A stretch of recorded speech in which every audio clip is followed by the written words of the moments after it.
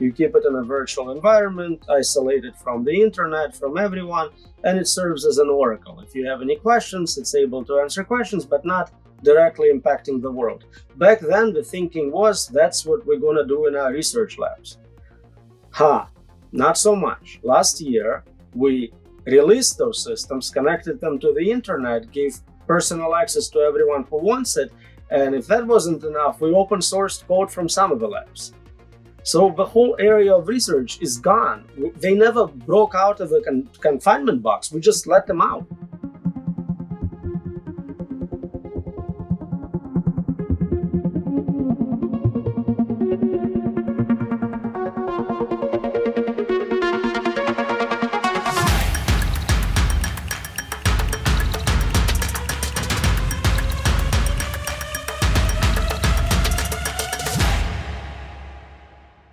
Hi, everybody. My name is Ryan. I'm here today with Roman Yampolskiy, who is an AI safety researcher and a lead thinker on mitigating risks in advanced AI in the United States and globally.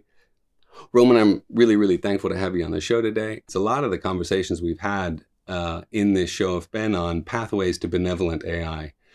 A couple of years ago, and then increasingly about 6 months ago, really started to look very closely at the scarce opportunities that we had as a species for realizing superintelligence that had some attributes of benevolence or altruism. This is maybe a Sisyphean task, and I feel like there's an enormous opportunity for the community of people who look to artificial intelligence and advanced artificial intelligence as a panacea, as something that can solve lots of problems, to understand the full width and breadth of risks associated with sort of nonlinear advancements in capability in the field. And so it's a real pleasure to have you on the show. And I would like maybe to open by inviting you to tell our listeners a little about your forthcoming book, what's coming out here in the next 6 months, you say? And what are the maybe 2 or 3 central themes that are really driving that piece of work? Right. So I'm an AI safety researcher. I've been working on it in at least partial capacity for about 10 years, probably last 5 years full time. And a lot of my work is on theoretical limits to what is possible in this space. Can we control superintelligent machines? Can we understand how they work? Can we predict decisions they will be making? And there is quite a few others. And the book is kind of a culmination of all that research, very non-technical, accessible way of sharing my findings with the broader community. I'm really interested in this question of seeding AI, seeding advanced AI, and seeding or pre-training or leaving breadcrumbs in the ether for emergent intelligence to have certain characteristics. What we do and the way that we, and I mean as an economy and as a society, across the internet, across the economy, sets a foundation for artificial intelligence to be trained and then ultimately to train itself. Maybe I could invite you to share some of your thoughts on the opportunities and maybe some of the limits to the opportunities for preceding or pre-training some future singularity. So right now it looks like we're training on all the data, right? We are basically trying to get as much of it as we can, all of the internet downloaded, every book, every encyclopedia, so there is not much filtering. You're really getting all the good stuff and all the terrible stuff off the internet. So once the model is trained, there is this process of putting lipstick on a pig, essentially. You add human feedback, you try to make it not rude, helpful, reduce unhelpful behaviors, increase helpful behaviors.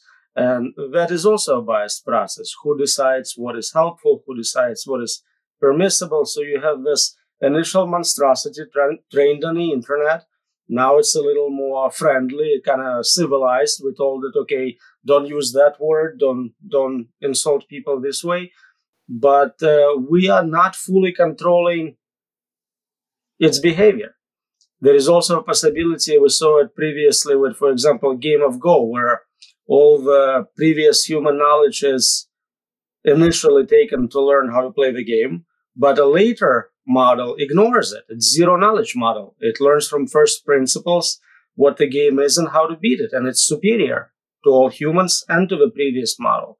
Maybe we'll eventually be able to do intelligence without human training data, just from self-interaction, self-communications. That's also possible.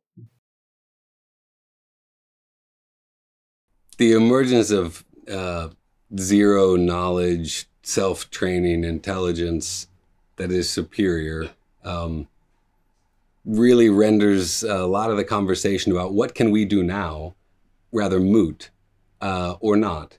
And so maybe, I as an optimist, from time to time, I find myself hopeful that the sum total of human records actually reveals something positive about the species, or something innately altruistic or justice-seeking about the species that might find its way into the DNA of some emergent superintelligence. But I recognize that that might be a pipe dream.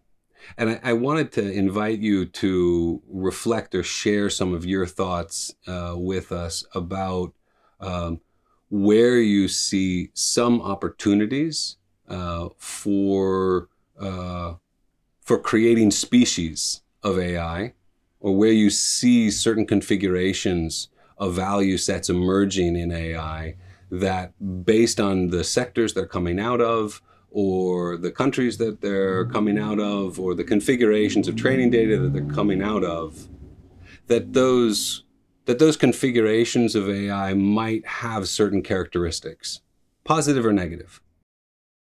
So that's actually a good question. I never thought about it. What percentage of human-generated knowledge is actually positive versus kind of really negative and neutral? That'd be an interesting research project to undertake. If you look at overall production of humanity, are we mostly benign, altruistic, or are we producing a lot of horrible things? In any case, obviously, there is going to be some of that good, some of it neutral, some of it bad, and how the mix plays out is not obvious. Again, if you're training on all of it, any model you train would end up kind of converging in the same knowledge, same capabilities. It's that secondary step of filtering it out, shaping it, giving it feedback, which would decide what culturally it's like, what politically it's like, and we're starting to see it. So a lot of kind of bias introduced, maybe politically more liberal, because a lot of people designing those systems, maybe from San Francisco, this is kind of what the normal is in that region, right? So we're starting to see how the system responds to questions about one party versus another. If a system is developed in China, they're not going to tell you about certain political events. They're not going to badmouth a party in power, and so on. So you have to keep track of who is doing the filtering. Sometimes I feel like we're in a very prototypical phase with this technology, in that humanity is still enjoying an option to set some of the rules, and enjoying an option to set some of the access. How long do you think, this is a softball, this is a silly question, but how long do you think that period of time will last? And I will bookend that by saying that the assumption is that at a certain point AI is meeting itself, loose in the wild, and training itself or interacting with itself, independent of constraints placed on it by programmers. But we're not there at the moment. And so I want to get your take on how long you think it'll be until the trainers are no longer really driving the narrative. So that's a great question. That's the open research question. Can we actually guide it towards specific spaces in morality and ethics? Can we instill specific values? It's still an open question. It seems like it's not something we know how to do today in terms of a fundamental model. Again, filtering is something we can probably do. Uh, Once we get to human level and beyond AGI and superintelligence, it probably is too late. So the question really becomes how long before that level of capability. And there is, I think, prediction markets saying maybe 4 years. Heads of top labs, DeepMind, Anthropic saying 2 years. There is some insider information saying maybe we are actually closer than that, maybe next year. So we don't have a lot of time, and the problem is super difficult. We don't really know if it's solvable even. Assuming it's not solvable, imagine if we were on deck when we were building the first nuclear bomb. And we understood that the science of atomics was moving forward despite our objections. At that point in history, 60, 70 years ago, people made a great deal of effort, it's been a long time, to start to apply some safeguards, social safeguards around the outside of the technology. Maybe you could share with me your thoughts on 2 or 3 very important safeguards that can be applied around the edges of the technology now or in the next few years that you think might buy us some time to understand what we're working with, or otherwise shift the trajectory of the technology in its infant period to one that is more benevolent or less destructive. So the best option would be if, for personal self-interest, all the top labs decided we're gonna pause developing more capable systems until we have a safety mechanism in place, which we know we can test, which scales to any level of capability. Basically, a good decision not to proceed with something you cannot control. Right now, we have this arms race between different labs trying to get there first, so that's problematic. If that's not happening, the other alternative is to do it through governance, legislation of some kind. Problem is, you can make certain things illegal, and if a company violates the rule, you can fine them for it. Okay, but that assumes that what we're doing is some sort of a mild problem. The algorithm is using private data, the algorithm is discriminatory, you can punish them financially. If we're talking about superintelligent systems and existential risks to humanity, you're not going to punish anyone if everyone's dead. At that point, it's a little too late. So there are limits to what governance can accomplish. That's fair. When we think about so when we think about opportunistically those patterns of use, those patterns of training that might be forming the foundations of AI that might have other characteristics, maybe a little less malign, a little less willing to annihilate the species that came before it. Do you feel that there is any relative potential between, say, AI born out of the medical field versus AI born out of a military field that might, shed some character or some personality, some values, some ethics that are different into different species of AI? So we know that narrow AI systems can be steered and controlled much better. So if you have a medical type AI, protein folding, something like that, we're pretty good at figuring out what it's going to do, controlling that. The moment we start talking about general capabilities across domain, the initial training data may kind of be a big part of it, but it doesn't guarantee final outcome. If it keeps self-improving and learning from all the other data it has access to, it's still quite problematic. So if we manage to take all the training data and clean it and filter it and make sure it's only factual, high quality scientific data, that would be helpful, probably starting point. But again, as long as it's a continuous process of rewriting its own code, learning from new information, running its own experiments, I think at some point it converges to the same knowledge base just because you have only so many options for obtaining information. It's very hard to keep a general intelligence from learning facts outside of its domain. You can see it with humans. Maybe somebody's raising kids in a certain religion. They grow up, after 18, they discover this new religion and messes up the whole family. So it's likely that you cannot contain general intelligence to a domain-specific knowledge base. Granted, I think that's pretty clear.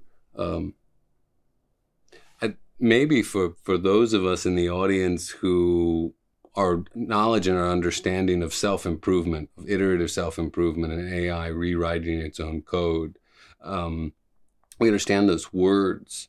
And I think many of us understand it as a concept. And yet, in some contexts, that's already occurring in the tech.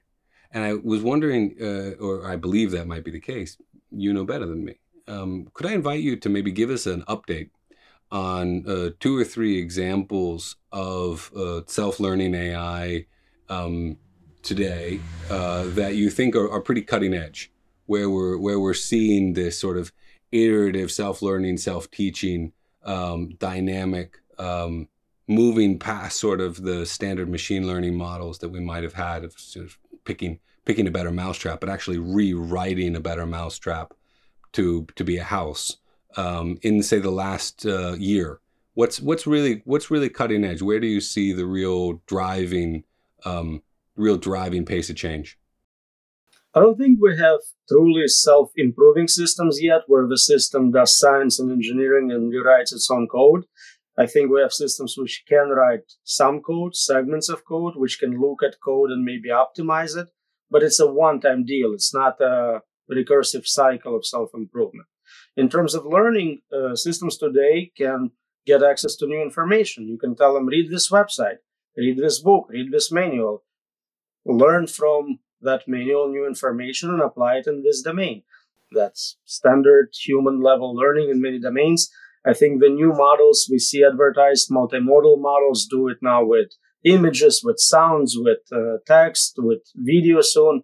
So it's very close to what we expect a human employee to be able to do. You start a new job, we give you, guidelines for working here, you read them, and hopefully you can start helping out.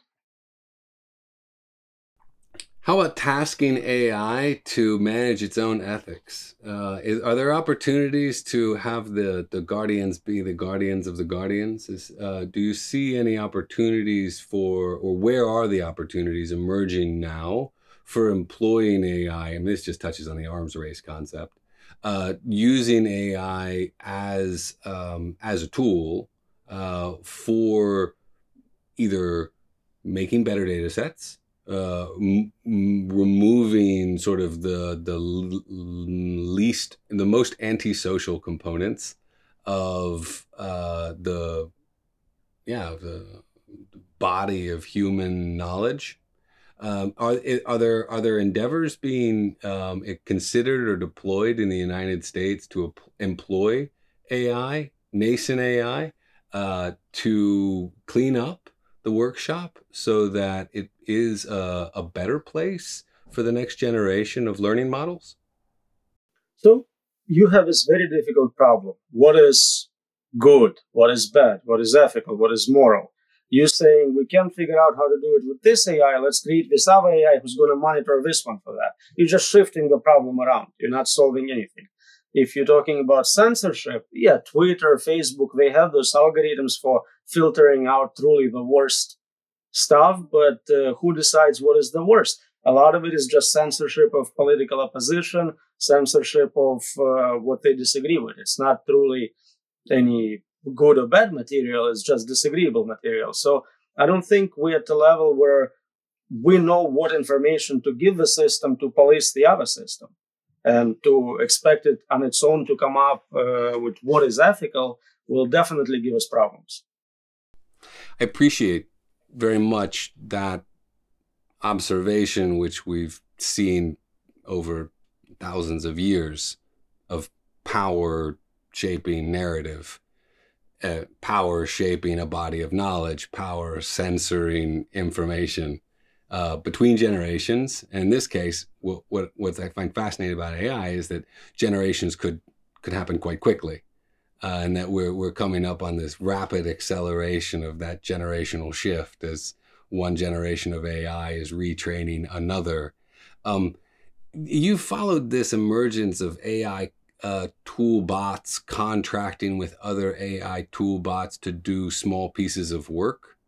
Can you share with me a little, like, you follow this space at all of like using AI to take jobs, break them into smaller pieces, and contract with other elements of other computer programs run by learning AIs in different places to deliver on that piece of work, which is a contract, which is an economy, which is trade, which is a different organizing mode than problem solving, studying, learning, critical thinking, and deploying a knowledge model. Now we're talking about actually solving a problem through contracting.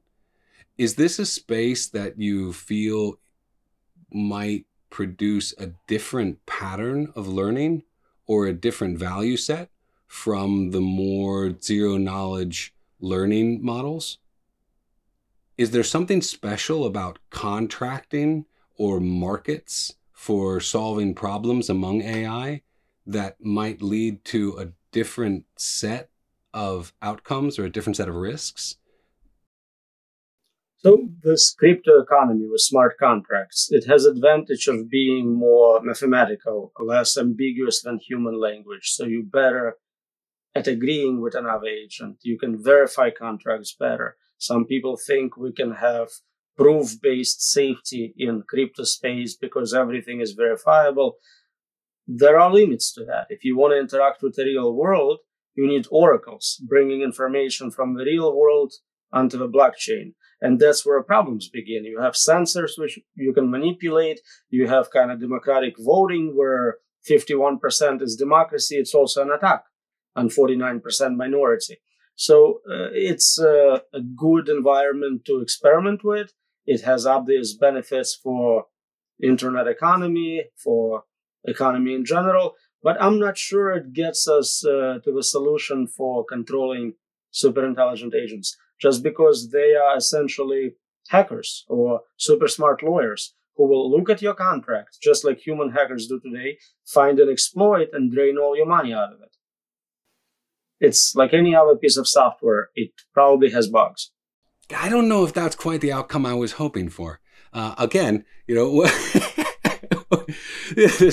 this dream of being able to decipher, draw out from the community what are those pathways that might be identified and pursued to create more benevolent outcomes, more altruistic outcomes. And they're few and far between, right? Obviously, it really sounds like in seeding AI, and in understanding that learning models are digesting a lot of data. So it's really there's a real active conversation about, well, what is the nature of that data? Altruism and ethics, whether or not those are also shaped by power, that's an ontological question. I don't think we're going to get that deep today, right? But it always struck me that the quality or the earnestness of justice seeking or altruistic training material, that had some potential. These questions about whether contracting and markets of exchange have any ethical characteristic structurally that might inculcate an ethic in a superintelligence, it still seems pretty ambiguous. In your work in talking about pausing AI, pausing development, and maybe we can have a sidebar on this topic. How, and you're not alone. A lot of really, really intelligent people are raising their hands and saying we really need to pause development. And do what? Pause an arms race and give us time to do what? And I want to just maybe invite you to clarify and to edify, to teach our audience about what are the 2 or 3 things that really need to be done in that hiatus. If we could get a 2 or 3 year pause, what are the 2 or 3 really important things that need to be done during that time before the market economy could get back to work trying to drive profit by driving technology? So I think it is a mistake every time community is asking to pause for a certain amount of time. Like we had the 6-month pause, which expired, I think, this week. Why 6 months? Nothing specific happens on that date. It's pointless. Pausing is capabilities based. You're asking, until I have this capability, no more capable systems. Capabilities I want. You are able to explain to me how your system works. It's not a black box. Every neuron, every connection, you can tell me what it does, what it's doing, what it's going to do next. You can explain your design. You engineer who made the system, it shouldn't surprise you. We should be able to predict what decisions it will make in different situations ahead of time.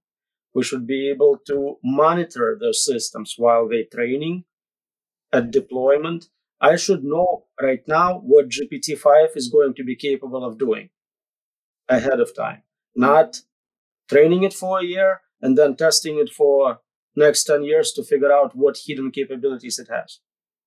Until those tools, those safety mechanisms are available to you, don't make more capable systems. What we have today is incredibly powerful.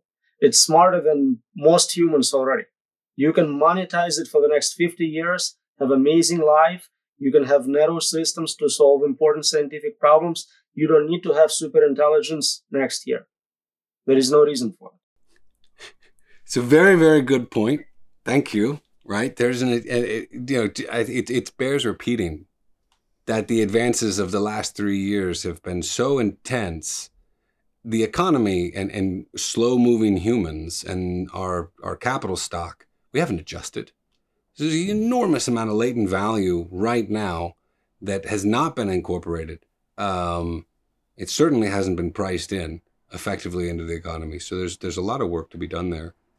So that's a very good point. That there's a lot to be done with what's been developed so far. So no need to race ahead into the great unknown. Take a little time and actually work with what you have. My daughter is 8. If I was told to have her stop growing up until I could predict her future and understand how she thought, it wouldn't work out for me. And I believe she's a superintelligence. Do you think you control her? Yeah, well, a lot of people are going to respond that way. It's a false metaphor. And so I want to invite you, who's had that conversation around campfires many, many times, to explain to the audience why that's a false metaphor. Why that thinking of, I don't want to stop my kid growing up just because I can't predict what she's going to do after high school. Why that thinking is a false parallel, or why it might be, and what risks sit behind that kind of thinking. So you see the general pattern. The more capable your child becomes, the more independent they are. The baby is fully controllable. You place it somewhere, it stays there. You are completely determining what it's going to do. At some point, it learns to crawl. Now you have to keep track of it. Maybe it escapes. Then you have teenagers. God knows what they're going to do. The moment they turn 18, they're independent agent from you. You are not controlling their life. They can do what they want. Hopefully, they're a good human being. That's the best you can hope for. Some parents get very disappointed. Their kids grow up to be serial killers, maniacs, monsters. Maybe they were good parents. They didn't program it in. It's just something in the hardware or software or interactions was not accounted for. And let's say they're very unlucky. It's a monster. They go on and kill 5 people. That's terrible. But their capabilities to cause damage are limited. They're not going to kill 8 billion people, no matter how hard they try. This technology can. That's the difference. You're creating an independent agent, not a tool. Narrow AI is a tool. General AI is an agent. An agent which is likely to be smarter than you. So whatever it decides to do, for game theoretic reasons, for evolutionary reasons, if you're not predicting it, if you're not anticipating it, if you have no idea what's going to happen, you are placing yourself in a very dangerous situation. This idea of the precautionary principle as a couple of words to describe a whole lot of heavy thinking seems to sit at the foundation of a lot of the arguments being put forward for a pause in AI development at this stage. And as a leading voice among many very intelligent leading voices for a pause in development, I do want you to take a minute and explain how the precautionary principle drives the logic of the thinking, right? What it means to you, and what it should mean to decision makers in government. Right. So the question is, you're trying to balance benefits versus potential costs. If you get this technology right, it's benevolent superintelligence, you win. You get free labor, physical, cognitive. You're talking trillions of dollars, hundreds of trillions. You're talking about scientific breakthroughs, medical breakthroughs. You cure cancer, AIDS, aging. You have immortality. You have free stuff. You have super entertainment. Life is pretty good for you. So the payout is amazing. But if you get it wrong, you lose everything. So how much would you be willing to gamble, and at what odds if it was your life on the line? Would $1 million at 50-50 be a good bet? $1 billion, 10% chance of losing? We need to ask 8 billion humans to consent to this experiment. Most of them don't even know this is happening. There are people deciding what's going to happen to humanity as a whole. They, in their public communications, blog posts, tweets, agree that technology is extremely dangerous. They don't know how to control it. They cannot predict what it's going to do. And basically the logic is, the money is really good. Let's get as close as we can to the danger zone, and we'll stop then. We didn't stop today. We didn't stop last year. But that second where we sense that it's about to go for final solution, we're going to stop. All of us will immediately stop research, and it's going to be fine. No malevolent actors, no leaked code, no unanticipated capabilities from earlier models. It's just going to be a perfect outcome. That's somewhat unrealistic. You've written about leaks and superintelligence.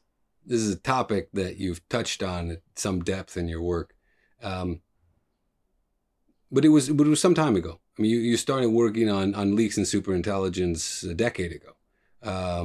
And, safeguards and security around code base has improved. Nuclear codes don't fly around on the dark web. We do have, you think, we do have a history as a species of keeping secrets and keeping safeguards in place. Where do you see the strength? Again, I gotta find something optimistic to talk about here. Where do you see some strength in, or some emerging capabilities that give you some faith, if any, that the patterns of securitization that we've developed as a species in a market economy can help, or are making a difference in reducing those risks? But also, please take a moment and talk about those risks. Sure. So you're right. It was over a decade ago. I published this paper in 2012 on how to keep powerful AI system boxed. You keep it in a virtual environment, isolated from the internet, from everyone, and it serves as an oracle. If you have any questions, it's able to answer questions, but not directly impacting the world. Back then, the thinking was, that's what we're going to do in our research labs. Not so much. Last year, we released those systems, connected them to the internet, gave personal access to everyone who wants it, and if that wasn't enough, we open sourced code from some of the labs. So the whole area of research is gone. They never broke out of the confinement box. We just let them out. Okay. We gave them internet. We gave them plugins to operate with our software. We have API access. If you were trying to destroy the world on purpose, I don't know what else I would do. I'm running out of ideas to make it worse. Well, that's a hard one to follow up. Okay. That's what happened. That's Yeah, I reality. watched too. We all saw this, this and the and yet that is the massive uptake of the economy, and that's the marketplace of ideas and innovation, and that's where lots of folks are now employing those tools in their daily lives in interesting and new innovative ways. But maybe it would also be valuable to elicit your sharing on how it lifts off. And so those of us who are looking seriously at a hiatus or a pause and saying, okay, a pause in the arms race is a desirable thing. A moratorium on something. I'd like you to fill in the blank. It's a moratorium on what?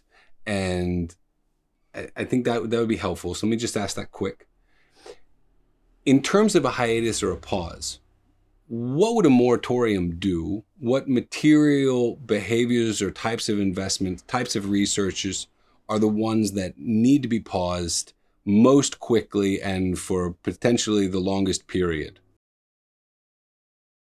Don't train larger models, more capable models. So let's say with a GPT-4 as a given, that's what we have right now. Don't train a bigger model on more data with more compute, with more modalities. Practice with what you have. This is available. Everyday papers are published about new capabilities of that model, limitations of that model. Keep studying it. The reports are that it's, let's say, 84% aligned, whatever that means. Well, can you get it to 100?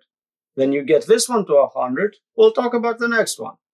If you can't control a dumber system, why do you think you're going to do better with a smarter system?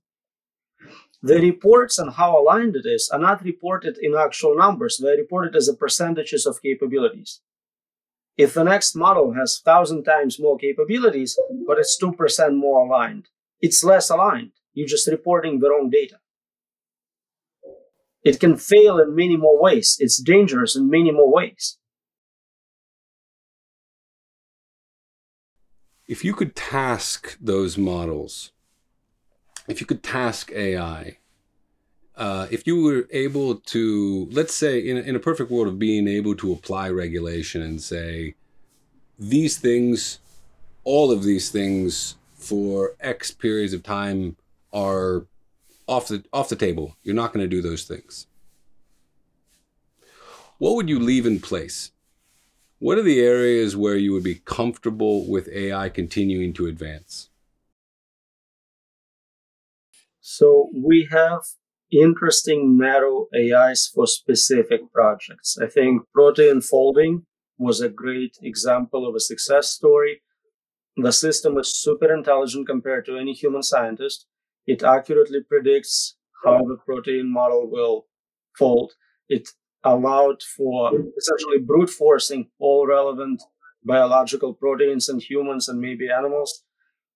Amazing result, amazing results for science without any concerns that that specific system will take over anything. It's not designed to be general. It has a specific purpose.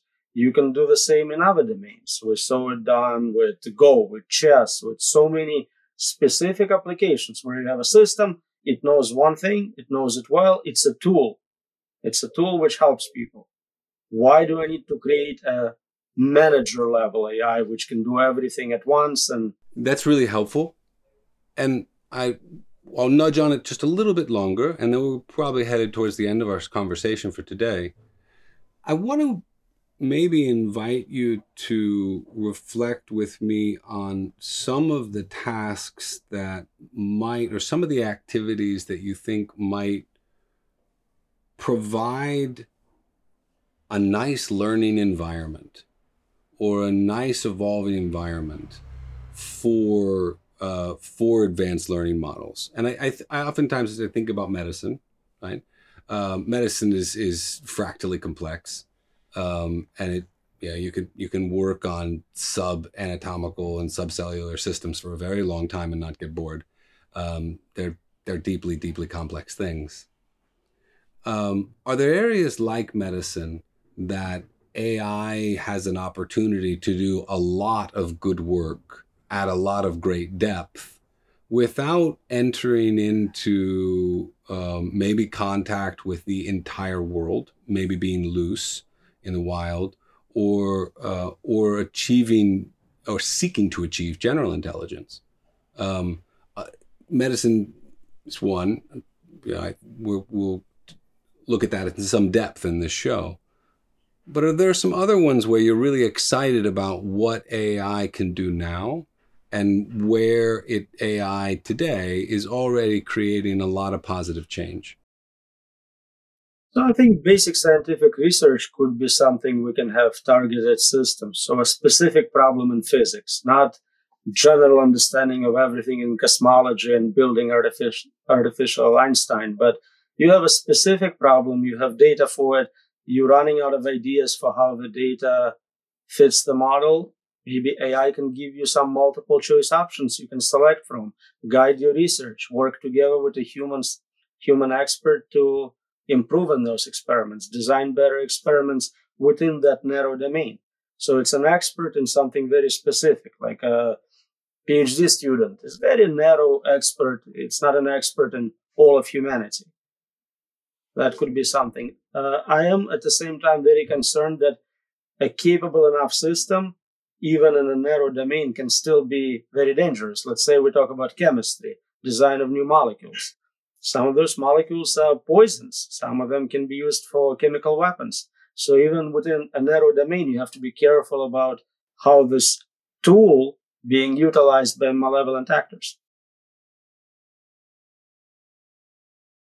Roman, you've done a profound job today. Thank you very much in helping us understand the range and the contours of the risks across the space of rapidly emerging AI capabilities on the pathway to general intelligence. Thank you for that very much. Uh, what are the questions that are burning in your mind that you're hoping are answered in the broader scientific community, in the AI community in the next year? What are the questions that are keeping you up? I'm wondering if I'm right or not. So I published maybe a dozen papers saying it's impossible to control those machines. I don't see sufficient engagement from scientific community. Show me I'm wrong.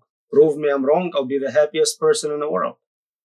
But you have to address the arguments. You have to do something. Right now, basically the approach is we'll solve the problem when we have it. Yes, nothing is working right now, but I'm sure we can figure it out if we put enough money on it. Give me $1 billion and an island full of scientists, I will solve it for you. I don't think it's a good approach to this problem. So again, engage with limitations I'm bringing up. We're starting to see some engagement. Some companies are saying, oh, there are those pessimistic scenarios. Maybe there is 15% chance superintelligence is uncontrollable. But they don't update based on that possibility. They continue doing the same research, obtain additional funding, continue making systems more capable. Every time you release a model into the wild, there is a possibility that someone very smart will make it 10 times more capable by making small manipulations, not necessarily retraining a whole new model with lots of compute. That's a possibility. So take this problem seriously. Address worst case scenario. That's a standard approach in cryptology. It's a standard approach in complexity in computer science. If you can deal with the worst case, if the reality turns out to be nicer, maybe superintelligent systems don't care about us. Fine. Yeah, you're guaranteed to win that way. You already know how to handle worst case. Uh, well, Roman, you blew the top off my head today, and I enjoyed that immensely. I think a lot of the audience learned a lot speaking with you today. I'd like to follow up with you on a one-to-one because there are a couple of things we've said today that I think are really worth an extra exploration. Um, Thank you very much. I think we're going to wrap up. And yeah, it's a real pleasure to have you on the show. Thank you for joining us. And the next time, I hope we have an opportunity to dive even deeper into the successes that we are seeing around the margins for unlocking the value that AI has today, not in a general intelligence model, but right now, for creating lots of advances in human experience, market economies, and human health. Thanks. I think you've made a strong case today that we've got a lot of value on the table and that there's a lot of value to be enjoyed for the advances that we already have in hand. Thanks for inviting me. I appreciate the opportunity to share with your optimistic, benevolent audience.